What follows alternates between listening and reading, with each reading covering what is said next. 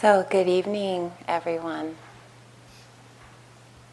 It's so nice to be with you. I was sitting in here at the 6:15 sitting. It was so quiet, so beautiful. I love retreat. It's really a special opportunity. We say that again and again, but it really is. And I always say that retreat centers are like cosmic hospitals. You know, we come here to get well. You know I used to come here and I would sort of arrive sort of like in an ambulance, an inner 911, with you have a tube and, you get better over the course of the time. I sat many 3-month courses. It was just sort of rejuvenation of the silence and the presence, and the Dharma would heal me. So the Dharma in some ways is great medicine. And then the teachers were like the nurses, really, Everybody has a little prescription, more walking, less walking. Okay, 8 precepts, no, eat 2 meals, 10 meals, whatever. We each doing little things to try to help. Basically, we're trying to help your mind stay as balanced as possible, help you stay as balanced as possible so that the truth of the Dharma can go in. The truth of things. So tonight I really wanted to talk more about the body and awakening in the body. And so I'm going to offer some different perspectives on what we mean by mindfulness of the body, or embodiment, or freedom in the body. So I offer some of these thoughts and reflections, but I want to encourage you to just take what's good for you. You don't, all the Dharma talks, we just offer, it's kind of a buffet, yeah? So you just take this or that, and if there's something that doesn't work for you, you can leave it. It's just what we just offer. So it's in that spirit that I want to offer this talk, because for some people it could be very helpful. So I offer different perspectives, or maybe a perspective that you haven't heard so much. So I just want to start off with this quote by Eduardo Galeano. He says, "The church says the body is a sin. Science says the body is a machine. Advertising says the body is a business. The body says, I am a fiesta." Is anyone having a fiesta today? Or sometimes it can be more difficult, So that's what Eduardo says. The body is a business. The body says, I'm a fiesta. So what does Buddha say? Buddha says in this beautiful quote, I'll read you a couple. Bhikkhus, so this word bhikkhus again. When one Dhamma is developed and cultivated, it leads to a great sense of urgency, to great benefit, to great safety from bondage, to great mindfulness and full awareness, to obtainment of knowledge and insight, to a pleasant abiding here and now, to realization of the fruit and true knowledge of deliverance. What is that one Dhamma? It is mindfulness occupied with the body. So it's an interesting translation, occupy the body. It reminds me of Occupy movement, in Oakland. It's quite active there, right near our meditation center. So it's like, how do we occupy the body? It's very interesting. Another quote that I love a lot. In this fathom-long body with its perceptions and thoughts, there is the world, the origin of the world, the ending of the world, and the path leading to the ending of the world. And one more quote that I think is pointing, just as anyone who extends his mind over the great ocean has included whatever streams there are that flow into the ocean, so too, when anyone has developed and repeatedly practiced mindfulness of the body, he has included whatever wholesome dharma there are that partake of true knowledge. So that's pretty clear in some way. But I would hear a lot about mindfulness of the body, a lot. We do. This is a foundation. It's the first foundation of mindfulness. But when I was practicing, I didn't really know what that meant. It's like, yeah, how do I be in my body? Okay. I think for a long time I faked it. I think I did walking meditation and I thought, oh, this is what embodiment is. Step, left, step. But I didn't really understand what it meant to live in the body, to move with the body, to feel at home in the body. And there's also a lot of conflicting information, what I've discovered about how to be in a human body and lead a spiritual life. Right? We have what the church says, we have all these different views and opinions, right? And we don't always know how to respond. There actually isn't that many teachings out there. So the questions that I want to pose tonight are, how do we learn to become embodied? How do we learn to live with that sense of embodiment, to live in the heart, to live in presence? What are the benefits? And this is a path of purification, right? So we have to learn that in some way this is an unveiling process that we're going through here. So how do we do this unveiling the delusions that are hindering the truth, right? That hinder, they're obstacles, they block this. So I think that has been my quest in the last maybe 15 years, but the last few years in particular, it's like, what does this mean to feel in my body, to live in this way? And I think the Buddha also had his own process around this, if you think about it. As he left the palace, being the prince that he had a very pampered lifestyle, right? He was a prince, it's all that comes with that. And then when he had his great renunciation, immediately he set about trying to become an awakened being, discover truth. And they say for 5.5 years, he really sort of tortured his body. That was what you did at that time. There was all these practices, right? And lying in the sun and for hours at a time doing yoga poses, right? Or holding one's breath, or lying on a bed of nails, not bathing, not eating. There's a text where he's eating one grain of rice a day. At Spirit Rock, I'm not sure who gave Spirit Rock this statue, but it's sort of hiding way off on the side of this hill. It's a giant statue of the Buddha where he was in his most intense phase of renunciation. Basically, he was starving to death. Right? So they say that he came very close to death, actually.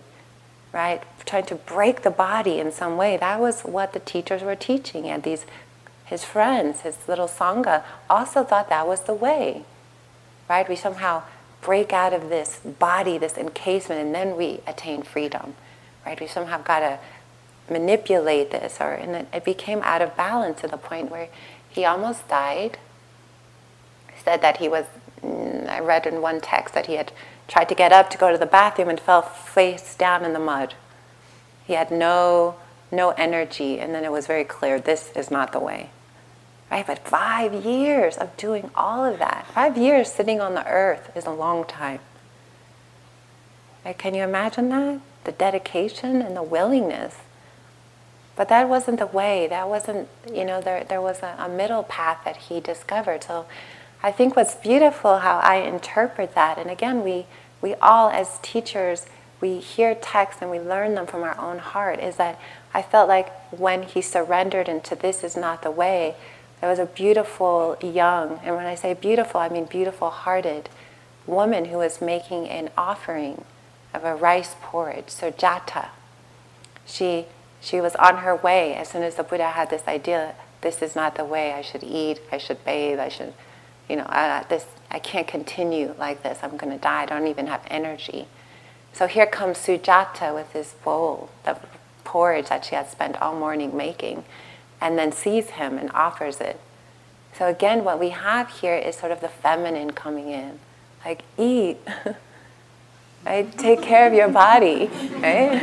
And there's a bit like, oh, yes, this is good, right? And he starts to eat, right, and regain some strength, and he starts to bathe. And of course his friends who had been practicing all these years ridiculed him. Like, oh, God, look at you. You're eating, you're bathing. You've lost you've lost focus. We're out of here. They left him, right? So again, this is that middle path. That the Buddha said that way of torturing the body, that's not the way. So he had to find that, though, to go to an extreme, to come near death, and then to realize there's another way. It's like, oh, I include the body, right? Oh, it's not about torturing this body. How do I be present in this body? And he remembered a time when he was in his father's garden where everything was fine, right? And he attained a state of concentration, and it was very peaceful.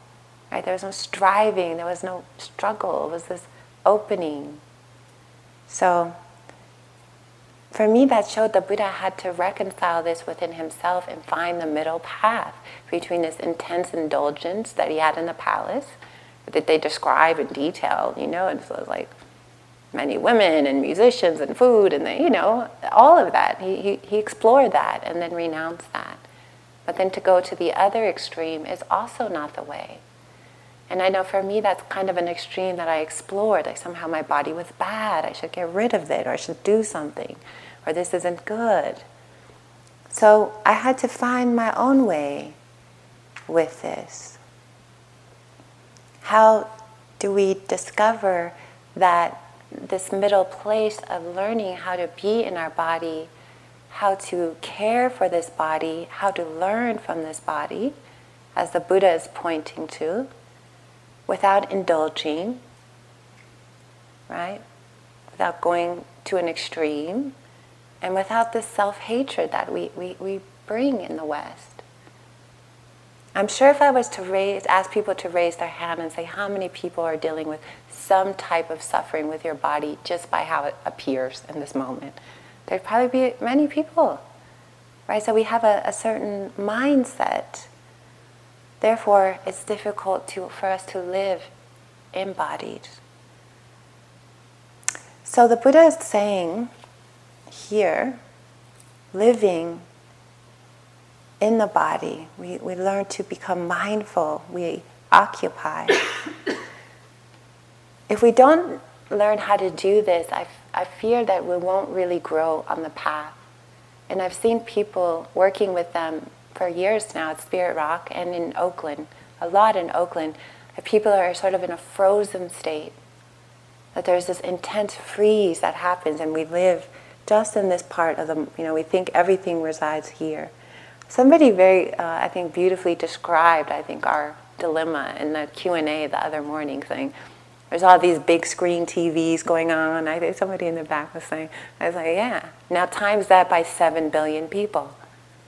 Right? And then the awareness of the body was a tiny little window over here. Right? So there was all of this stuff going on. There was a Harvard study that a friend of mine had shared with me. There's a lot of research happening, and I want to share some of that tonight. The neuroscience and the mind-body connection, and there's all this new data that sort of verifies that there's this big connection to the heart and the mind and the body. They're all in this dance together. But I found this to be a little alarming, but actually I could see it in our world.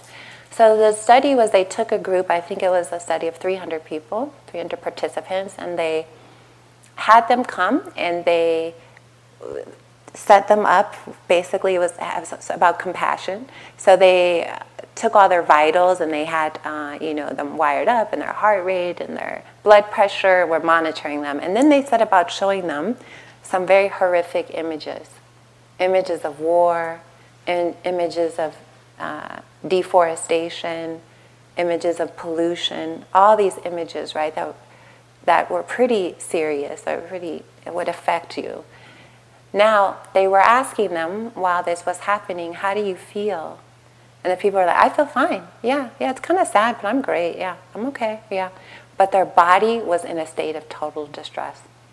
Their vitals were going off. heart racing, and they weren't able to note that. They weren't able to be in tune with that. So they went through a 12-week MBSR course, and then they did it again. And they were able to track exactly what was happening. Oh my gosh, yes, I have a pain in my throat. My stomach is hurting. Compassion is arising, right? My heart is moved.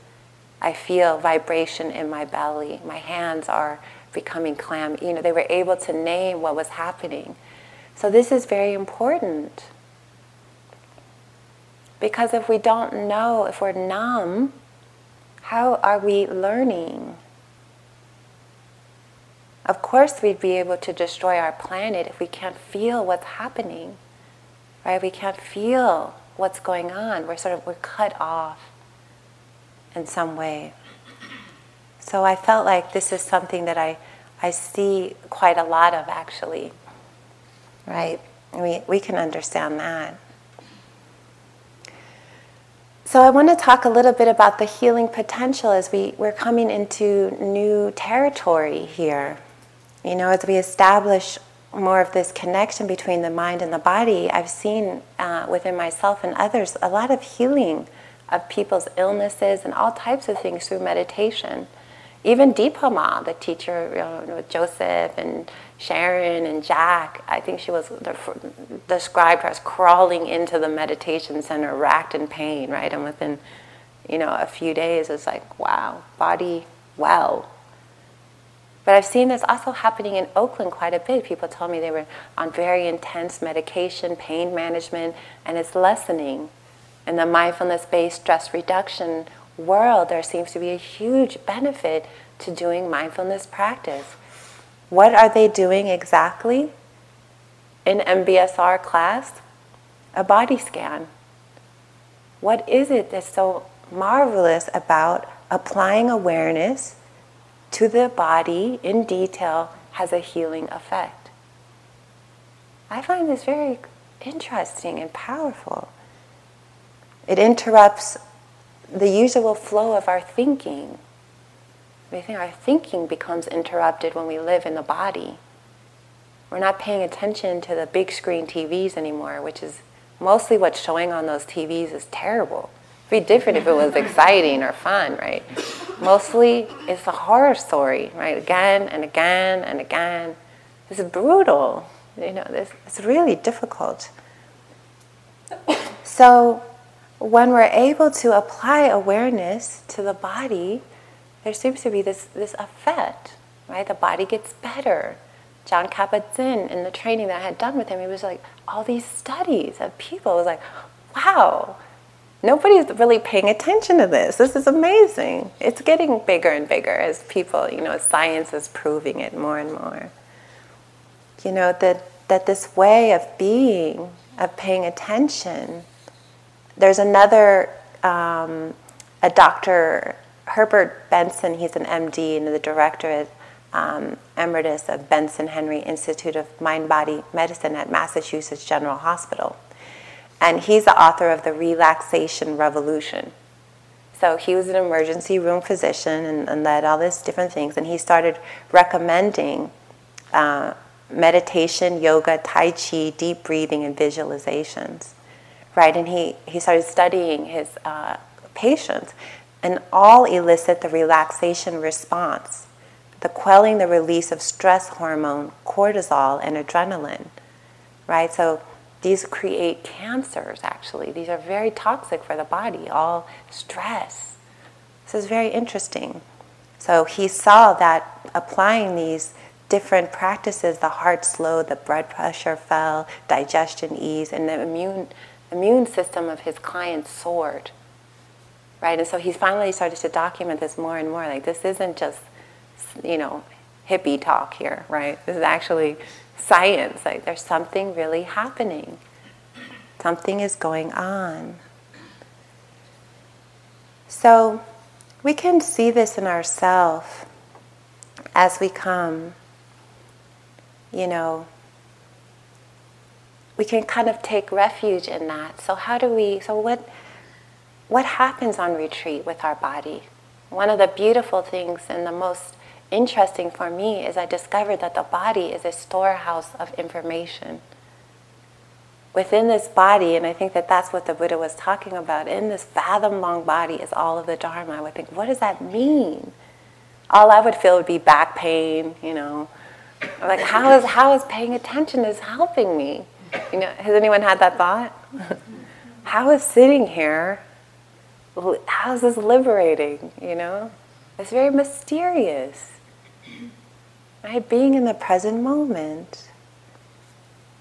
So the body is this tremendous storehouse of information. Not only is all of our trauma stored there, but all of the wisdom of the ages is also stored there. Right? In the DNA, in our cells, and there's some way in which when we learn to sit and rest our attention in the body, we can access this knowledge. Right? This knowledge becomes available to us. When we turn all the TVs down, and the mindfulness of the body goes up, we're available to learn. And I always, for those who know me, who are friends here, one of my favorite sayings is, this is school. Life is school. Are we paying attention? In a school class, the ones in the front row, they're ready, they got their pens out. Usually the back row is a little more, not here, but, in general.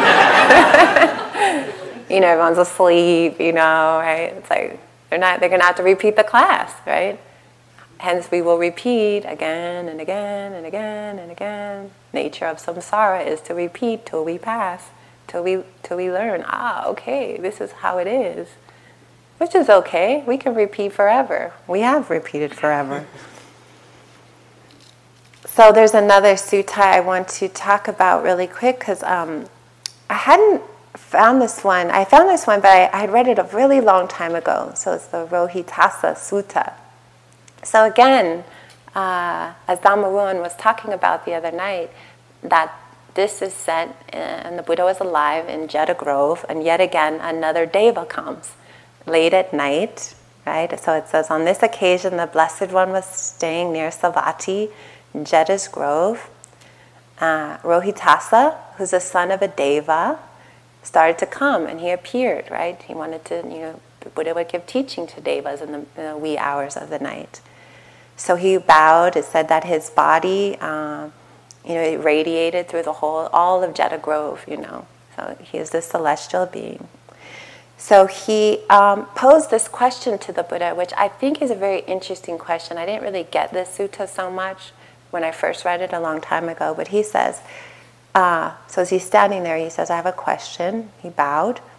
He said, is it possible by traveling to know or see or reach a far end of the cosmos where one does not take birth, age, die, pass away, or reappear?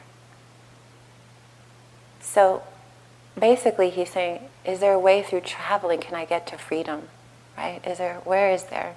And I could see myself in that. I've traveled so much, looking, is it here, can I find, So he kind of had that. And so the Buddha basically said, I tell you, friend, that it is not possible by traveling to know or see or reach a far end of the cosmos where one does not take birth, age, die, pass away, or reappear. And so he says, okay, I understand I can't get there by traveling. And then he describes a previous life where he was also a celestial being and he could travel. He had developed a magical power where he traveled. And he said, for 100 years, I tried to go without stopping. I traveled every inch of the cosmos, looking for an end, looking for freedom. And he died in that pursuit. So that was a powerful question, right? He really had this, where is freedom to be found? So he listened to him share that story. And then he said, I tell you, friend, that it's not possible by traveling to know or see or reach the far end of the cosmos. And then he says, yet it is just within this fathom-long body with its perception and intellect, that I declare that there is the cosmos, the origination of the cosmos, the cessation of the cosmos, and the path of practice leading to the cessation of the cosmos. And he talks about it being mindfulness in the body. In this fathom-long body, there is the cosmos. That's beautiful. Recently, somebody sent me a picture of us, a picture, and they said on the tagline, they said, this reminds me of you, or they said, I found an old picture of you. That's what it was. And it was this beautiful star. Like, here you are a trillion years ago, right? Like, yeah, we are of the earth, of course, we are. That's very true. On an elemental level, 99% of the mass of the human body is made up of 6 elements. Oxygen, carbon, hydrogen, nitrogen, calcium, and phosphorus. 70% of this is water.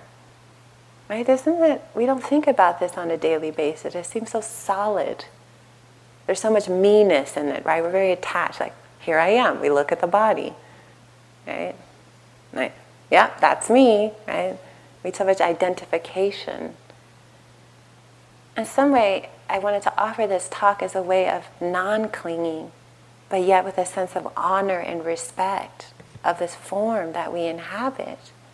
I find it to be amazing, wondrous in its ability, right? Every day, an adult body produces 300 billion new cells. So right now, we're sitting here, it looks very still. There's all kinds of things going on, right? The human body has 60,000 miles of blood vessels. I really find the liver to be the most fascinating because it works so hard. It's 500 different functions, right? So this magical form, as it appears, like, wow, and it's all doing itself. You know, recently I had this cut on my hand, and then it's completely gone. The body on its own heals itself, right? There's some intelligence to this process. There's an intelligence. They say that when we hug someone, oxytocin is released into our bodies by our pituitary glands. Right? So this lowers our blood pressure. And I have a friend who's a pediatric nurse, and she says, she'll tell me all the time, she says, babies that are not held regularly spring fail to thrive. Their bodies don't develop. Even if they have a healthy brain, their body stays small. Right? Trauma creates that. Right? A lack of compassion has a serious effect on the body. So here we sit on retreat with our body, and all kinds of pains happen. We explore. I always think of the retreat experience as very shamanic, right? We sit here, all kinds of energies come as we release energy, just like the mind is doing a dump. The body also is releasing. Right? Whole cycle. Sometimes pains come, and with them there's tremendous emotion and sorrow. Right? And it's like we're releasing tension. Sometimes I feel like ancient knots are being healed. Right? Sometimes this is very painful. Sometimes it's very beautiful. As we take in, as we sit, there's beautiful energies. Right? We sit and the mind gets quiet, and we can open to a new state, of concentration. It's just not all suffering. Sometimes it's very blissful, right? So a lot of times though, what we have to unpack is our clinging and our traumas. As you sit here, the mind has an intelligence, it's organic. The mind and the body are clearing. This is the path of purification. Purification sometimes is difficult.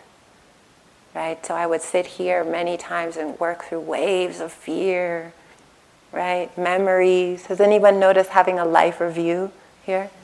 Isn't that interesting? It starts when we're 2 years old, 3, and then we're in kindergarten, and there's some humiliation, and we process that. And it comes with body memories and thoughts. All this energy is moving.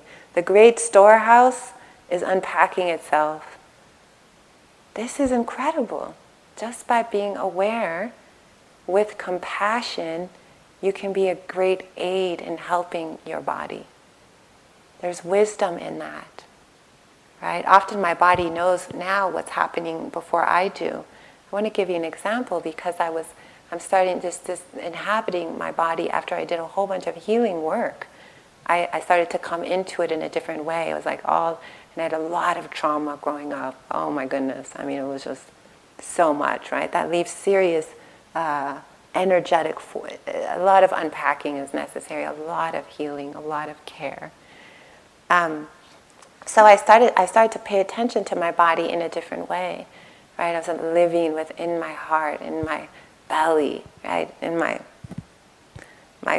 power. There's some kind of power that comes when you live in that place, right? And so I noticed in my neighborhood, I live in Oakland, I'd been living in a house for 3 years, which I loved, but the neighborhood wasn't so good. There was a lot going on a few blocks away, right? I would kind of ignore it, like send metta, metta, that's it. I'll put a metta force around, it'll be fine, it's okay. I love East Oakland, but it has suffering there. It has suffering there. So I feel very attached to presence there, like no. But my body suddenly started to shake whenever I was at home. My mind felt fine, and I would notice my body shaking. And I think, body, what's happening? I had compassion for that. Like, what's going on? What do you need me to know? And it started to shake more and more. And pretty soon it was shaking all in the night. And I would leave and I'd travel, go to retreat centers, go to other places, body wouldn't shake. Drive home, body starting to shake again. And I started to feel like, oh, this is not good, right? And I started to feel, you need to move. You need to go. And I was very attached to where I was living. No. It was like, you need to move. So I followed it. On a whim, I said, I'm going to go. So I moved out within 3 weeks after getting that message. It was really epic to move so quickly. It didn't make sense. I kept telling people, this doesn't make sense. My body knows to leave. And sure enough, a couple of days after, the owner of the house called me and he said, wow, we had a terrible break-in. In the middle of the night, some people came in. They just messed up everything. I thought, oh, I could have been there. So there was something intuitive, like if we listen to our body, the body knows how to heal. It knows how to let go. So if we learn to be in tune with it, to listen to it with some kind of respect, I think that's the key word, is a respect. I think I didn't have much respect for my body. Right? It didn't look the way I wanted. It wasn't perfect. It was, we judge it by this kind of the media standard. Like that's the only lens we have for this form. We don't hear about this stuff in school. Right? We don't learn about mindfulness in an embodied way. We don't hold it as kind of sacred in that light of we can learn. So there's a relationship that you have to find again here. One of really valuing, not just dragging our body around. That's mostly how I was. Like, don't get sick, don't complain, don't get all achy on me. Come on, just suck it up. We'll work 20 hours straight. Don't give me any, Really, it's like that's how we are. It's kind of brutal, actually, right? And then you get sick, and we feel bad. Then we think, I need to rest, I'll be compassionate. But only usually in a crisis. A crisis becomes the stopping point. A crisis becomes where we say, I'll listen now. Okay, compassion. So we don't have to get to that point. We can learn to live with this awareness that's dropped deep down like a stone. Not in the endless cycle of thinking. We get nowhere really with that. We just suffer. So being here on retreat is a way that we can say, okay, how do I come in? Okay, one of the things, if you want to be embodied, I'm just going to tell you like it is right now, you have to be willing to feel. There's no way around it. You can't be numb and be embodied. You can't encase yourself and be embodied. You have to be willing to feel. You have to be willing to feel all the joys, the 10,000 joys, and then you have to also feel the 10,000 sorrows. You have to be willing to be present with that.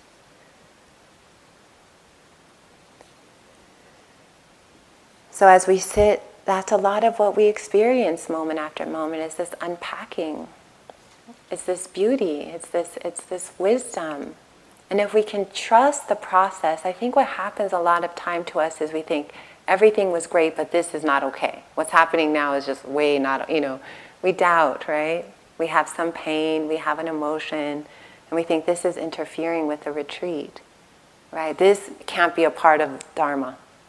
Everything else was great, but not this, right? Not this issue. Nobody can know about that.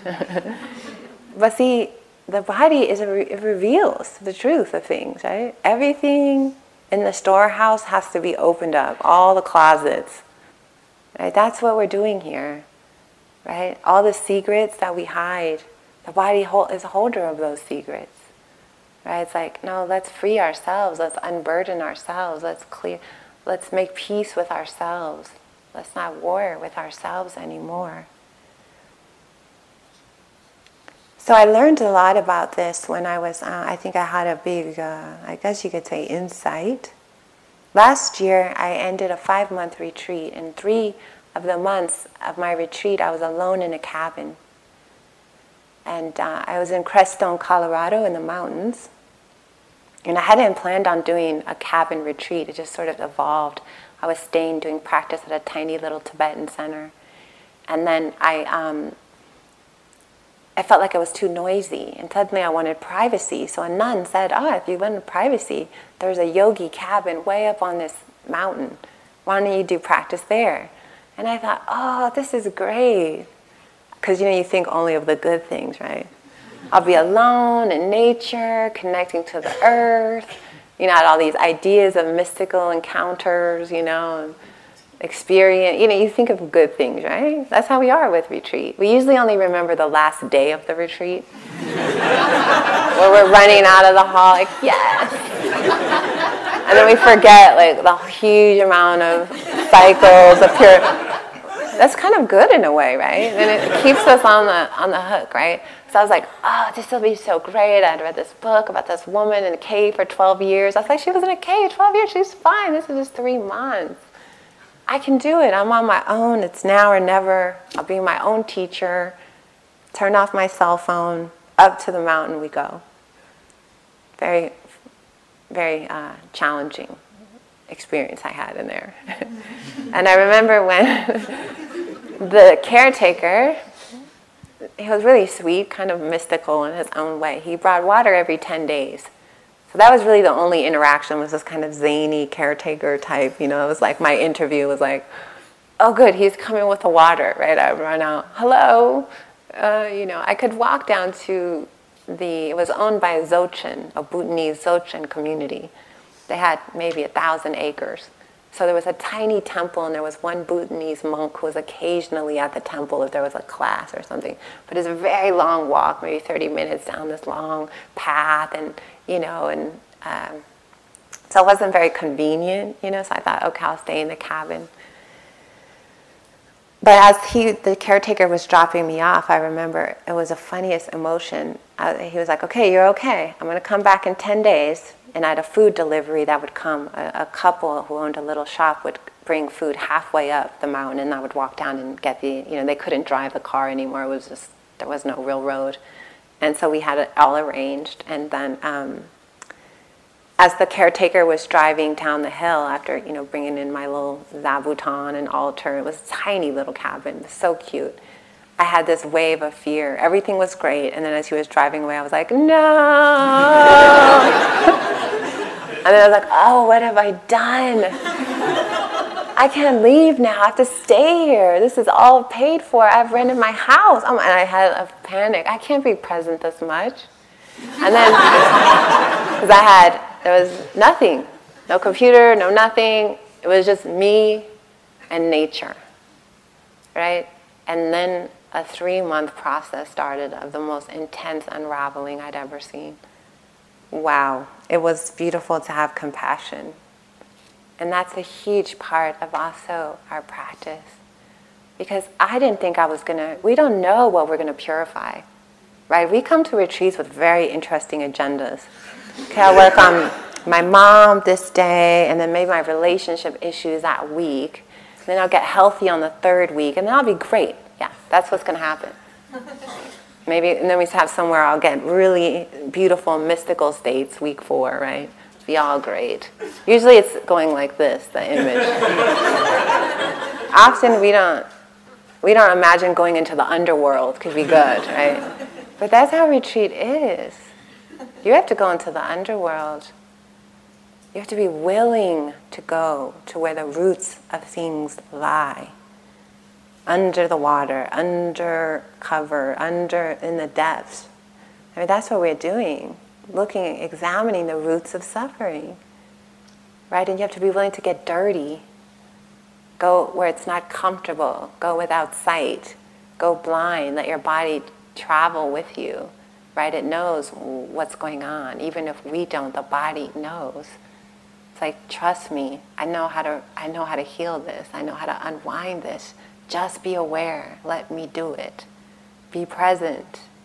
Let us do it. Let life do it. It's really empty. It's a process that's happening. Right? It doesn't belong to anyone. So it's something that we have faith in. So in my cabin, I developed a tremendous, unshakable faith because at one point I thought, well, Spring, the worst thing that could happen to you in here is a feeling. That's it. A feeling. I thought, I can deal with this. I can be with feelings. I'm ready. And wow, did I ever have some feelings, right? I mean, who knows where that stuff came from?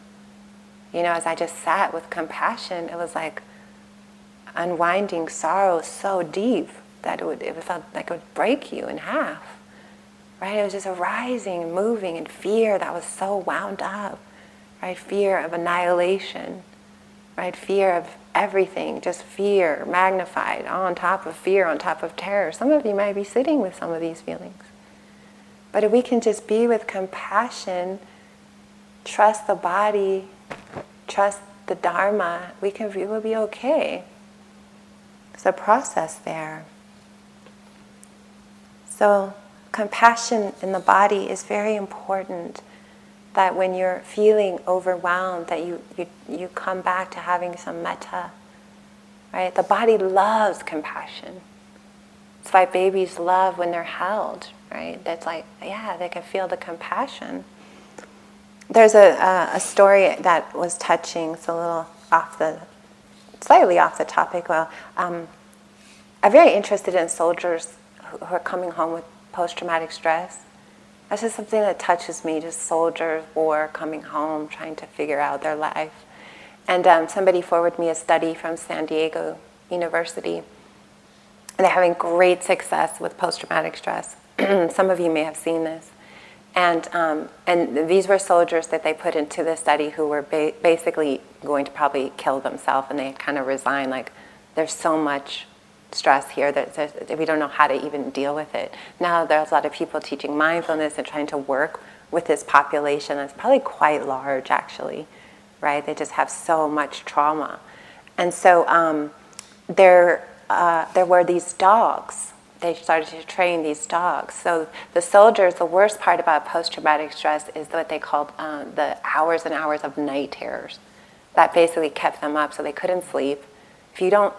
If you go long periods with no sleep and you're already depressed, it's not good, right? It spirals into psychotic behavior really quickly, confusion. So sleeping was their biggest challenge. They would go long times without sleeping. So the dogs, they train these dogs that to sit up all night, so they sit by the soldiers all night while they're in their bed. And then when they start going into a night terror, the body starts reacting, because the body is reacting, right? Like it's right there. It's it's held. The dog puts its paw like this and starts a tapping motion on the heart. I know, it was so sweet. I was like, right? And the soldier immediately felt the tapping and would come back into his body and go, and could orient, see his dog, see his house. The dog would keep tapping and then lick him. Right, so there'd be this tap on the heart, right over the heart, and they trained it to just go steady beats like this till he woke up. These dogs were amazing. There's this little video of this like golden retriever with his paw. Like, what a bodhisattva dog! And the soldiers are reporting the ability to go back to sleep, right? This changes everything. They feel the compassion of another being present in them. The touch becomes critical. Somehow the touching of the body was powerful. So now they're training like thousands of these dogs, right? They're like, this is great. And they're giving them to all the soldiers, and their soldiers are reporting that this is very helpful. In some way, that's how the body is. It responds to love. It responds to our care. It responds to our violence, right? It responds when we have a lot of self-hatred. It responds, right? It shuts down. It gets sick. It gets frozen. It becomes unhappy. It's alive, right? This was something that I had the great realization in the cabin. I went, oh, you're alive. Oh, it was like this huge realization, like, oh, we're working together here. Oh, okay, I could listen and sit, and I like, okay, body, here we are. Okay. And I think that's changed my ability to be here in the present moment. Right? The relationship changed. There was this respect. There was this honor of what I could learn. Right? This is about learning. Right? I can learn. The Buddha is pointing this. In this fathom-long body is the cosmos. Right? What does that mean? How do we learn that? How do we grow into that? We practice it. We practice moving from the head to the heart. That's the problem when we're numb, is we lost touch with the heart. This, I feel, is very grave. Right? Like, uh-oh. When we're frozen, the heart is frozen. Nothing comes in, nothing comes out, right? We're just kind of, and that is dangerous for our world. That's how we're able to overlook the suffering of the planet. We don't feel it. It's like the study at Harvard. I don't see it, I don't feel it, right? But the body's like, yes, I feel it, right? The body's going, I'm alive, I'm connected, I am the minerals, right? So we can embody that. And there are some practices that we use for different reasons, and I just want to mention a little bit about that, because we do the 32 parts of the body meditation as a way of cutting through our attachment, of the body. And sometimes we do practices that feel more morbid, but this is like a certain medicine for certain types of conditions. And sometimes some of us have a very strong leaning towards greed or lust or this intense movement, right? It's the word also tanha, it's craving, right? It's a form of suffering.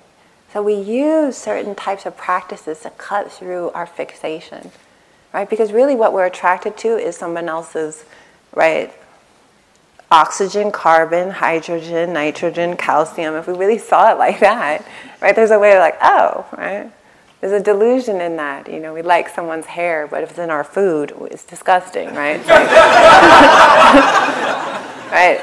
There's a delusion about how the mind sees the form, right? It's like, oh, I love it, right? But if we were to take it into its barest parts, we'd be freaked out, right? Like, no, I don't want that. No, that. Take it back, or let's get rid of it. So it's important that we learn to apply remedies as skillful means. These are all remedies. Metta, compassion, right? Big mind, in and out, breathing, walking, all these things are remedies. They're like skillful means that we pull out, and sometimes we pull that one out. Oh, okay, there's a fixation that is producing pain. So we pull that one out and we use that, right, to cut through, to see the truth of the form, right, to see form for what it is, right, the beautiful and the not so beautiful. But it still doesn't have to ever lose its wonder. I think when we learn how Thich Nhat Hanh, I'm reminded of him right now because he's in Oakland and a bunch of people. He's doing a big teaching there, and my friends were organizing it. But he always used to say, spring, or teach, not to me exactly, but I would always feel that it was to me, he would say. Personally. He would say, the earth will be safe when we feel safe in ourselves, when we feel safe in our body, when we feel safe and at home in our body. And Philip Shepard, he said in this book, beautiful book about the body, he said, if you are divided from your body, you are also divided from the body of the world, which then appears to be other than you or separate from you, rather than a living continuum to which you belong. Right? So I think that's important. I believe what Thich Nhat Hanh says, that the earth will be safe when we come into our body and feel safe in ourselves. It will be a natural extension. It's like, oh, we don't even have to think about a policy or a program. It's an extension of compassion. So practice the best you can, bringing in compassion when you need it. If your body is suffering, right, and you don't know what's happening, to bring in this kind of warmth, this energy of the mother. Bring in Sujata. You can call on her. She's like, brings the nourishment. Yes, what do you need? Right? I'm starving. Okay, let's get something. And starving isn't always starving for food. It's the starving of the heart. It's the starving of separation. It's the starving of the ego and its manic insanity, right? Certain deprivation from that. So I just want to end this talk with just reading a little bit about Hakuin. I was reading his biography, and I wanted to read you a little bit of his enlightenment zazen song. It's just a little piece of it. So Hakuin, he was one of the most influential Zen masters in the Japanese Zen Buddhism. He died actually in 1768. But we read a lot of Hakuin stories, a lot of beautiful poems and stories are passed down. And Hakuin was reported to have several enlightenment experiences in his life, all of which, when he had them, he would start hysterically laughing, so people thought he was a madman, right? Including one very big one where I guess he laughed for a very long time. If you can't laugh, it just ain't funny. I don't know who said that, maybe like Wavy Gravy or something. But it's good to have a sense of humor here, though, really. Don't take it too serious. It gets too painful if you do, right? It's just empty phenomena at the end. Don't get too worried. So Hakuin was reported to have reached full enlightenment when he was 41, and then he taught for 40 years, and he kind of resurrected the Rinzai Zen school. So he was quite fierce, had this, as only a Zen master could be, right? But I just want to end because his Song of Enlightenment is also on YouTube with music now, and it's a whole, I think in an age of like even Milarepa would sing his songs, and Shabkar, a great Tibetan yogi. Sometimes all they could do was just sing, right? You ask for a teaching and they would sing you a song. Kind of sweet, right? You can't describe awakening. So this is the last paragraph of his song. He says, how bright and transparent the moonlight of wisdom. What is there outside us? What is there we lack? Nirvana is openly shown to our eyes. This earth where we stand is the pure lotus land. And this very body, the body of Buddha. So we just sit for a moment or two, feeling your body with compassion.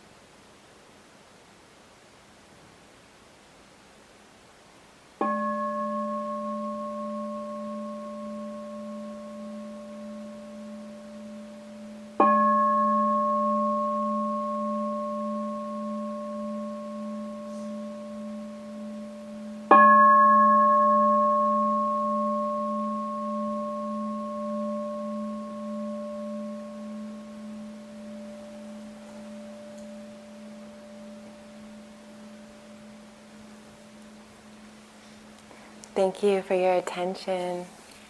Walking and then back for chanting.